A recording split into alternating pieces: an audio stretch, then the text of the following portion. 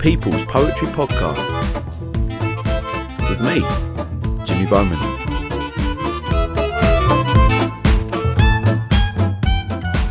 Hello and welcome to episode 1 of series 2 of People's Poetry Podcast. My name's Jimmy Bowman. It's my absolute pleasure to have you here along with me. This is the poetry podcast that brings poetry to you, the ordinary people, as I travel across the UK talking to various poets, established and those brand new to the scene, in my mission to prove that poetry is for everyone. As an aspiring poet myself, I also wanted to find out why something as archaic as poetry is still so relevant and important today. Now, I say this about all the guests I have on here, but I really was excited to meet this poet. This episode's featured poet is the award-winning Tommy Sissons.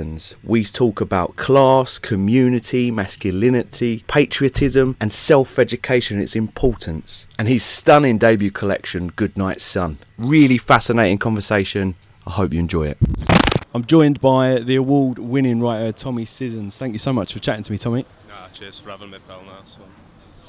You, as we spoke before this, I said you're a busy poet. You've got lots of sort of irons in the fire. You write poetry. I know you're a writer. You're sort of working on a short story, short novel, and you've got the music side of things as well going on. How did it all begin, I suppose, is where we need to start. What was the process in you getting to being so busy? I've always written since I was maybe like 4 or 5 years old. So I started writing little short stories and then started writing poetry around the age of 8 or 9. I really didn't know what to do with it at first. I just enjoyed it, but I was sort of hesitant to perform it, or rather I didn't even know how I would perform it. I came across a night called Hammer and Tongue in Brighton, which is, for those that don't know, it's performance poetry. It's a slam, so it's competitive performance poetry, and I started going to those, and after a few times I ended up winning the regional one, and then went on to go and do the national finals in London, and I sort of just built myself up really off doing slams. And then after that I got picked up for a few commissions. I've just been able to sort of work my way up from doing that ever since. So a mixture of all sorts of stuff really, yeah. I've read that you've said slam was, I mean, I've spoke to other poets about slam, and it is sort of the Hunger Games of poetry in a way. It's quite cutthroat, but I've read that you've said it really did help get your name sort of out there. Is that what sort of young poets should be doing now, entering slams? Yeah, I think so. There's a lot of talk about whether slams are sort of representative of the poetry community, because everyone in poetry is so sort of liberal and everyone tries to get on with each other as much as possible, which is fantastic. And slams is just a bit of a laugh really. If you take it too seriously then you're just being daft, but I think that competitive element really brings out so much good work in people, and you can see the hunger in everyone that's doing a slam, and it's fantastic to see that people are putting in so much work, and you do get so much out of it, because if you win a few, even just win one, you've instantly been sort of pushed in front of an audience of all these people that are buying up from the slam, the organisations that run it. So it's a really good way of promoting yourself, definitely. Now, I was drawn to your poetry mainly for the themes that you cover, and masculinity, working class pride, sort of patriotism, childhood to adulthood. I just wanted to talk to you about your upbringing. So you, as I understand, grew up in Brighton. How much did, I suppose, your community shape what you later went on to write? Quite a lot. Massively, in fact. I couldn't have written what I write about if I'd grown up anywhere else at any other time. I was fortunate in the fact that there was definitely a sense of community where I was growing up, that seems quite old-fashioned in a way now, and particularly in London. But everyone knew the sort of local people, like the milkman would come around, everyone knew him, you knew the boss man down at the shop. People did each other favours. When I was having when me and my mum were having problems at home, we needed a favour, we could ask someone up the road, or they can ask us, and it had a nice, communal sense of solidarity. It's quite an old school notion that today. Exactly, yeah, which was really lovely. But then things happen, there's redundancies, and suddenly the milkman doesn't come anymore, or the kids grow up, start having problems with whatever, and start dispersing quickly. And you become very aware of a different side of where you are, which comes in the form of becoming a teenager, really, and meeting all these older lads that are doing whatever they're doing. They might be selling drugs, or they might be involved in other sorts of criminal activity, and it's then that you have to formulate yourself as a man, and you're forced to grow up quite quickly around it. And I never had a dad at home, so when I was seeing these older lads, that was my perception of what a man is, in a way. And I needed a male role model, so many lads like that have looked to these older guys and been taken under their wing, and it's a fucking horrible decision, and everyone regrets going down that way. I never did, but I was always interested by those people, and I knew so many of them. So that massively shaped what I write about. It's very important to me, all that sort of stuff, because I want to talk about people that I know and love, and try and represent them the best that I can. And I think that really does come through in your poetry. You get that sense that this is real, it's not fiction, they are things that have shaped your life. I want to touch on a few things you've just sort of touched upon there yourself, but this idea of working class pride and identity. I have a lot of conversations with a lot of people. I consider myself working class, and obviously you do, and you go on to do things such as writing poetry, or such as myself becoming a teacher. And people say to me, well, you're born into a class, but then you move out of that class. And I personally disagree with that. I think it doesn't matter where I end up in life. I was shaped in a sort of working class environment, and that helped shape me as a person. What's your view on sort of being born into class? Alan Sugar's a good example. People say, well, he was working class. He's not anymore. But I disagree. I think that is you. It's a very broad argument with so many little twists and turns in it. I was having the same conversation last night with my housemate, who's also bang on working class pride stuff. I think in contemporary Britain, meritocracy is somewhat of a myth, and it depends really how you define what makes class, what makes you become middle class. So I've always perceived it in an economic or a financial sense, whereas if you've made enough money, then you can enter into another class, but you're a bit of an alien in the class, in the sense that your personality won't change that much unless you're really trying to force it to. So I think anybody that's reached that point where they've got enough money to be comfortable while still keeping a working class head about them, I think that's great, good on you. But then there's the argument, and this is my mate's argument, that you're never middle class unless you can afford to not sell your labour to make money. Basically, if you've got enough money to pay off your house, not have to work anymore and just live and possibly make money from other people as well. Like if you become a landlord, then you're middle class. And it's a difficult one, because I think that's, in a sense, it's quite Marxist, and everyone loves Marx, but is it as compatible to contemporary England as it was back in the day? So it's very difficult to sort of define it, but I think, for me it's based on financial gains. You can move into a different class, but as long as you keep a sort of working class drive about you, then I think that's fine. Just don't sell yourself off to it. And there's people, when you talk about this argument, and I suppose what would your message be to people out there who believe, and you do get them, that there is no longer a class divide or a class system in Britain? Well, I suppose nowadays they've broken down class into seven different categories.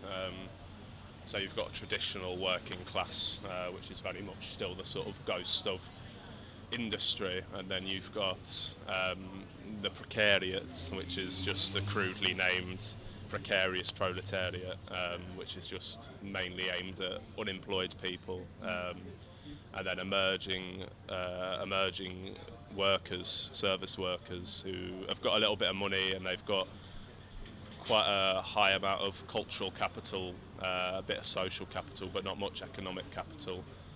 And then it goes up, and then there's a sort of old school middle class, and then the new middle class.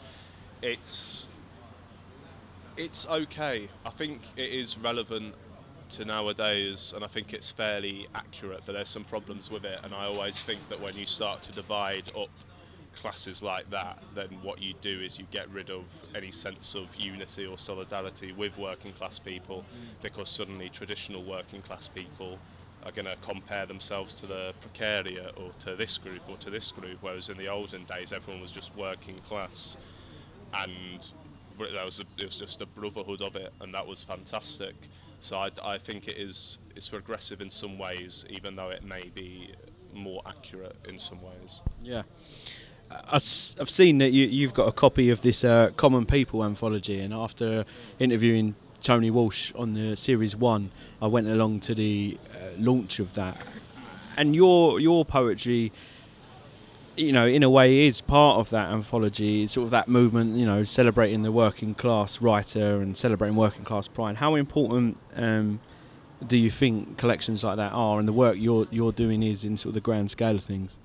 I mean, I really loved that anthology. It was fantastic. What I noticed in the anthology was there was a hell of a lot of older writers. A lot of the, I guess they're sort of biographical snippets or short stories, but they weren't really stories, were set in sort of 70s, 80s, maybe early 90s. Yeah. There was a few that were more modern. I would have loved to have seen more young voices involved. I think the anthology did a fantastic job anyway, and it was great, and looking at it sort of reminded me of my family and the older people in my family, and it was a great time to be working class pre-Thatcher anyway. I'd love to see it from more of a modern perspective, maybe do another one which is solely young writers. I think that'd be great. But I think, yeah, on the whole, stuff like that really, really, really good for the class argument. Really good. You've talked in previous interviews about linking to your upbringing, sort of certain friends you had sort of fell into this criminal lifestyles, and the area I grew up in, there's definitely, I can relate to that. Some of my friends took a different path to me, and I've always been interested in writing as well. And I find it this weird scenario in which you sort of deem yourself a poet, but you still keep those friends. How? I mean, I'm asking mainly for myself here, but how was that? You know, when you are surrounded by it, you still manage to stay on this path. No, I'm going to be a writer. I'm going to be a poet. Like, how did your friends react to this idea? Because mine seemed quite accepting, and you wouldn't think that on the surface. I mean, when I was younger, I was very reluctant to come out and say that I was doing poetry. You sort of get the piss taken out of you at school for it, and everyone back then was just like being grime MCs and that anyway, so that's what everyone was on, and I did a bit of that as well, and it was fun. But I suppose how old I must have been, about just turned 17 when I started doing the slams, that I spoke openly about it.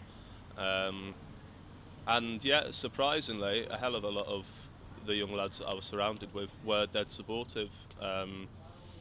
But it's largely because of what I was talking about, I think, more than the fact that it was poetry. If I'd been talking about flowers and butterfly nets and all that, then I would have had the shit ripped out of me. Yeah. But I felt like they knew that I was representing myself and them in a way that was truthful, and that gave me respect from them. Which is very similar to grime anyway. Yeah, definitely. And then I came to London because at the end of the day, I couldn't be around all the sort of escalating stuff that was going on. There was so much stuff going on, and there still is. and in so many working class communities there's a tendency to just stick around, and you see the same people every day. You don't really progress in what you want to do, and you get caught up in other people's dramas too much, and I always kept my distance from that sort of stuff anyway. I prefer to just observe, know and learn than be involved. So I came up to London. I've lost contact with a handful of people. Some people have gone to prison, unfortunately. A few lads have died, but then you go away from one place, you come to another. I live in South London now. When I was in New Cross for 3 years, it happens all the time. It's no different, New Cross, to anywhere else that's working class in the country, particularly in the sort of depths of knife crime that we're in London now. There's no getting away from it anywhere in England,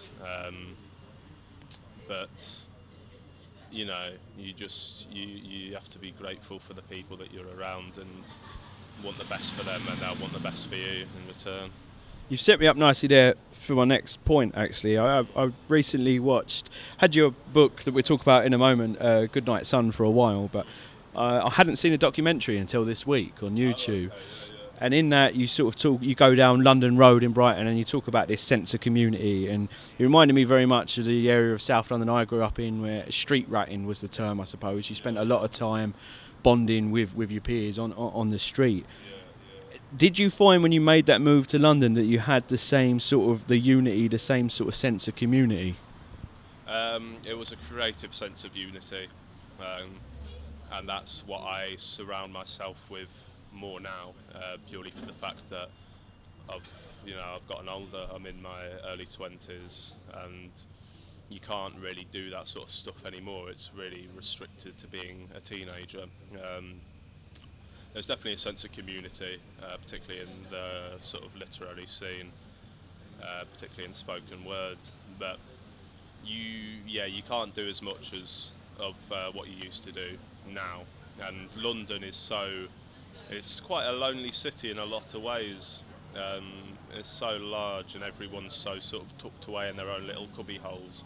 A hell of a lot of the time you won't know your neighbours. I know the person that lives next door to me, which is mad. But other than that, I don't know anyone else that lives on the street. I used to know everyone that lived on the street. I feel like a lot of young people in London will have that same feeling. I've said that of sort of when I go to towns in the Midlands, it's almost less is more sometimes in terms of community and things like that. Do you think there's anything, you said there, sort of a creative sense of unity? Is there anything from those, there's lots of us that were that age street ratting, is there anything we do take forward into adulthood from that bond, that period that we have? Well, you take a sense of solidarity with you. You can instantly recognise when somebody has been in the same circumstances as you, and you support them, and hopefully they'll support you in return. And there's a sense of there's a bit of a fuck you attitude really towards anybody that's telling us that we can't do what we want to do, which I think is fantastic, and it's right to have that attitude most of the time. There's definitely an attitude that you take with you. So why I suppose the question is, why did you channel all of this into poetry? What was it for you personally about poetry? I think it took me a while to sort of figure it out myself. I've always just loved performing words in whatever sort of context that is, whether it's music, poetry, whatever. And I didn't really know why I loved it.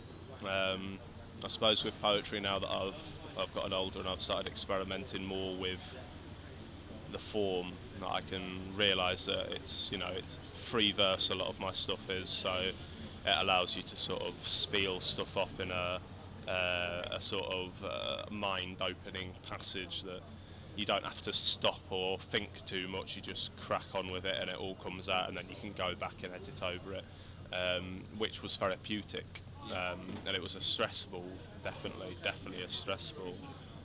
So I think that's why I channeled a lot of it into poetry at first.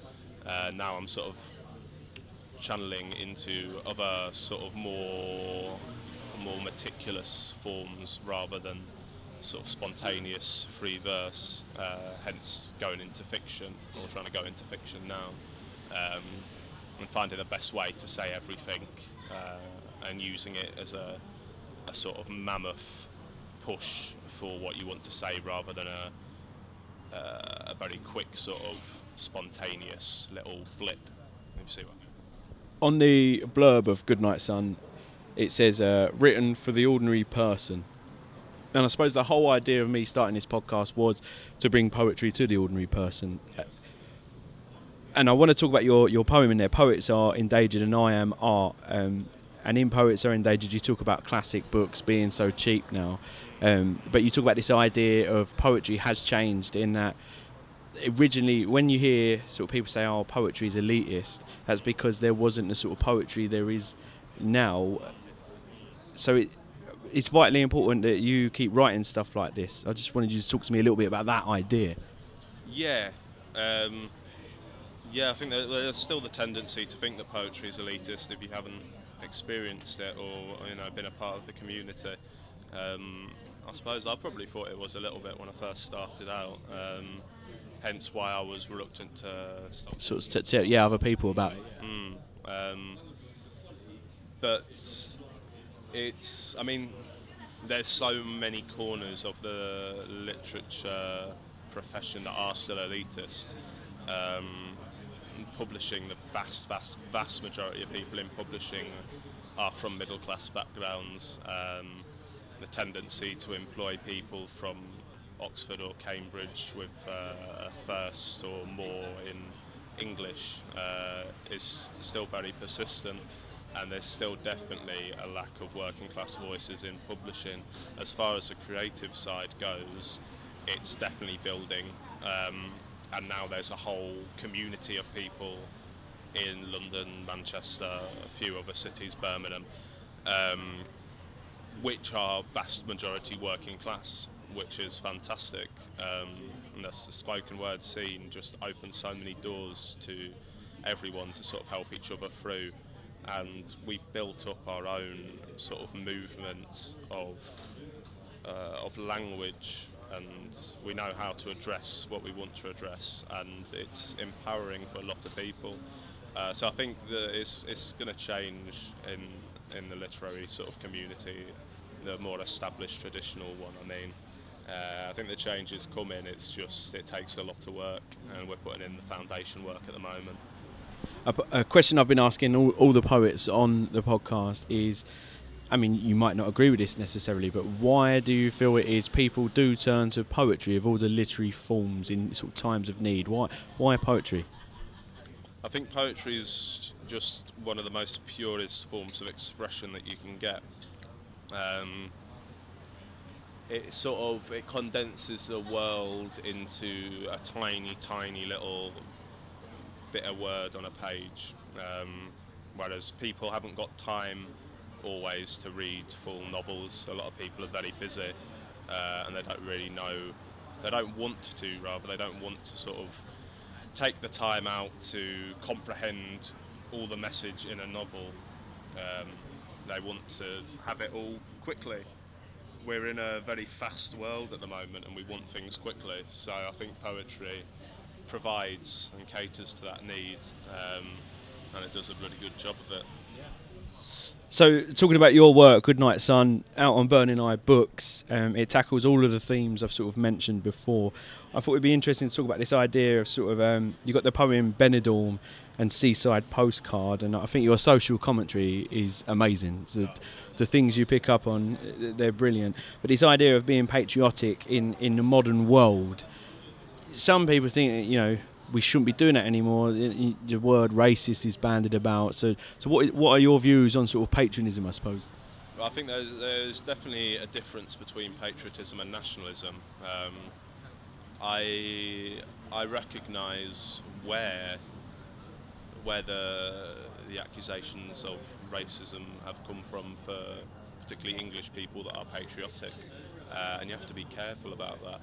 At the same time, I think you have to have a sense of pride in where you come from, much in the same way that you'd have a pride in your neighbourhood. So I would consider myself patriotic in the sense that I'm proud and I love the people of my community and of England, the normal people that, whatever race, whatever background they've come from, as long as they're working hard and, they want the greater good, that I'm proud of them and I'm proud to be part of that community and this nation if we're working towards that. I'm not proud of the way the country's run. So I take a distinctively working class sense of pride and I guess patriotism, but not in its not in its bureaucratic and political context. And you've got poems in your collection. Westminster sort of takes shot at that as well. But I suppose the other area I haven't spoke about yet is this idea of masculinity and coming of age. So Men Don't Cry is a poem and that you've got in your collection, and Bittersweet 18. I mean, you may have views on that anyway, but you said sort of you grew up without a father figure. What are your views on this idea of sort of toxic masculinity now? Do we think in this day and age, 2019, we've really turned a corner with this idea of man up and things like that? Yeah, I think we've definitely turned a corner. I think there's a lot of positive discussions around masculinity going on at the moment, which is fantastic, and it's definitely helping a lot of young men to be able to open up about their emotions. As long as it's not being too forceful, then I think it's good. Some blokes, you can't force it upon them and you can't try to make them feel bad for having a sort of barrier up, because a lot of people do, and I still do myself. As much as I critique masculinity, I still don't show that much emotion. I've got a very monotone voice. I don't show much of anything particularly, and I don't have a problem with that, and I don't think it particularly affects me. You can't force it on people to sort of change the way they are. Not that I'm saying you can't encourage somebody to change their sort of attitudes if they're, wrongly taken in by a sort of a nastier version of masculinity. But you can't force change on something that doesn't affect anybody else, is what I'm saying basically. Let men be who they are and have this sort of guard up if they really need it, but let them know that they can always break down and show themselves if they need to. I think that's it. How long did it take to put this collection together? Because you do touch on a lot of different subjects, but they all do seem to interweave into each other. And I'm right in saying it's your debut collection that was The Goodnight Sun. How long did that take, writing these poems? Goodnight Sun I'd had on the go. Well, I mean, there's a handful of poems in there that were written across the period of maybe like 3-4 years. Just random poems. I started off just writing random poems. I didn't have a collection in mind. Then when I was, I must have been 20, I gathered them all together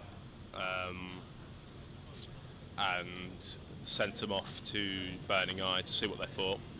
And they liked it, so they gave me a time period and said, all right, send the rest of the collection in. So after that, it was really a case of writing the rest in the space of about 3 months or something like that. And maybe about half the poems, or well, not that many, maybe about a quarter of the poems in the book were written during that time period. So very slowly, then very quickly. But now I'm taking a lot more time over writing books of all forms, because I want to be incredibly meticulous and I don't want to rush anything. I don't think that you can, particularly if you're entering fiction. You can't rush anything, because if it comes out and it seems rushed, then you're going to get slaughtered by critics, then people won't want to buy your next book. So I think particularly in fiction it's like that. In poetry you can put stuff out and show yourself to have improved next time that you go to a poetry night, but you can't in fiction. In your acknowledgements, I noticed you thanked Joelle Taylor, and I met Joelle briefly through school. When I was training, she came in to do a day with some students there, and I think her work's great. How did that come about? How did you end up working with Joelle? Joelle's fantastic. She used to come down to a youth centre that I was going to in Brighton and get involved with poetry sort of workshops and stuff that were happening there. So I think that must have been the first time I met her, was when she came down and did one of them. But then I did Slambassadors back in, when was that, 2014. And I entered that and ended up winning it. And she was one of the sort of judges, and she was like the host and the organiser of it. And just sort of continued with her from there. And she's always been really, really helpful. When I was putting together Goodnight Sun, she read through the whole thing and made a few suggestions and wrote a quote for the back. She really, really gave me a leg up. Absolutely loved Joelle. One of the few people that really gave me a chance. And the artwork's fantastic. Is that someone you knew, or? Yeah, it's my mum. Really? Yeah. Honestly, I think out of all the poetry collections I've bought in the last sort of 3-4 years, I always talk about the artwork on that. So big up your mum. Big up my mum. I noticed as well. You said about your work it's now been studied in a university. I don't know what university that is. Oh, Trier in Germany. Yeah. And I mean, how's that as a writer? It must be quite surreal, but does it sort of give you a sense of validation for your work in a way that people are studying your words? Yeah, I found it really bloody surreal. I got a message off a girl that was going to uni out there that told me that they were doing a little module on contemporary performance poetry, and they did a bit on England. And watched a bunch of videos and something, and I was one of the people that they were looking at, and I thought, bloody hell, that's mad. She wanted to write an essay on some of the poems from Goodnight Sun, so I started chatting to her about it a bit and helped her with sort of decoding a few things, and there's been a few little incidents like that where people that have seen me at a show in London or something will see me again and say, I teach abroad and I've brought your book out and I've taught a class on your book in this place or wherever, and that's fantastic. I love that sort of stuff. Talking to university, sort of touching in with this whole idea of working class values, you've been to university, I myself went to university, but I know a lot of people now are 50-50 on this idea. Will it actually help me, especially with the arts? Yeah. How much did you find you helped your university experience aided, I suppose, your career as a writer? For me, massively, definitely, because before I went to university, I was nowhere near as sort of up on literature as I am now. It introduced me to so many people that I never knew existed, writer-wise, and sort of gave me the sort of studious look on work of fiction and poetry that I needed to really appreciate it and learn from it. You can't write without reading vigorously, and I wasn't reading that much before I went to uni, so it's definitely given me that. As far as prospects, I mean, there's very little prospects if you want to be a writer anyway. As far as employment goes, you can't really gain that much employment in creative writing. You have to be freelance, so I didn't quite do that job, but that doesn't matter because it armed me with the sort of mindset and the skills I needed to be able to do that job myself. See what I mean? So it is that sense of sort of educating yourself to get to a... Massively, education, yeah, the best form of education you can get. And you are constantly reading on your Instagram. I really enjoy the stories where you did one yesterday with a haul of books you've got. I've myself bought a few of those off the back of that, so please keep doing that because you're educating me as well. But in terms of the writing process then, as we sort of wrap this up, I like to ask poets, and you've sort of touched on it, some poets seem to be able to put everything on the page very quickly, and it's almost very little editing, or some poets have ideas. I know a few of the poets I've had on here so far say they spend 15 minutes a day writing and then edit it together. What's the writing process like for you? It's changed. So I used to write, as I said earlier, very sort of spontaneous, and I didn't really think about editing that much. I'd just sort of get it down on the page and let it be a sort of free flow of thought. I've changed it up quite a bit now, although I do that sometimes, particularly looking towards agents and big publishers and stuff. I want to make sure that everything's meticulous and crafted as much as possible, so that it can really stand as something with serious literary merit. So I take a lot more time now, definitely, as I've said. But also, pushing into fiction and non-fiction now as well, and I tend to focus on one genre at a time. So I'm currently writing non-fiction. I've just finished a period of writing fiction, and after I've done this non-fiction thing, I'll go back to writing more poetry, and I tend to spend maybe like 1 or 2 months going at just one genre, then one genre, then one genre, because I have to have my head, I have to train my brain to be in the sort of mindset of doing that and only read that genre whilst I'm writing that genre. So that's how I sort of go about it at the moment. But yeah, lots of different projects on the go in all different genres, and hopefully soon they'll all be ready to, make their way into the world. And I'm going to push you on those in a second, but the last question I've got to the writing process: how do you know when a poem's ended? Because I've had lots of different answers to this. When it's finished. When I feel that there's nothing else that can be done for it, in a way. I want to sort of pour everything on the subject of the poem into the poem in essentially as few words as I can. When I feel like everything's in there and it's been justifiably represented and it's got its sort of literary merit, then I'm done, I think. And live-wise, your performances, you sort of touched upon it earlier where you spoke about your monotone delivery, but you have got a very unique style of delivering your poetry. Were there any particular influences behind that? Did you have any influences behind that, or was that something that just came about very naturally? I think it was fairly naturally. There wasn't particularly any poetry influences, because I didn't really see that much of live poetry before I started doing it myself. When I was a kid, I really loved watching like old films and shit, and I used to like Oliver Reed and Jack Nicholson and their sort of way of talking, particularly when they're in sort of like antagonistic roles, and I like that sort of gruffness. I suppose when because I used to enjoy acting and that at school, I used to like sort of portraying those same figures, and maybe I've carried that a bit with me onto stage as well.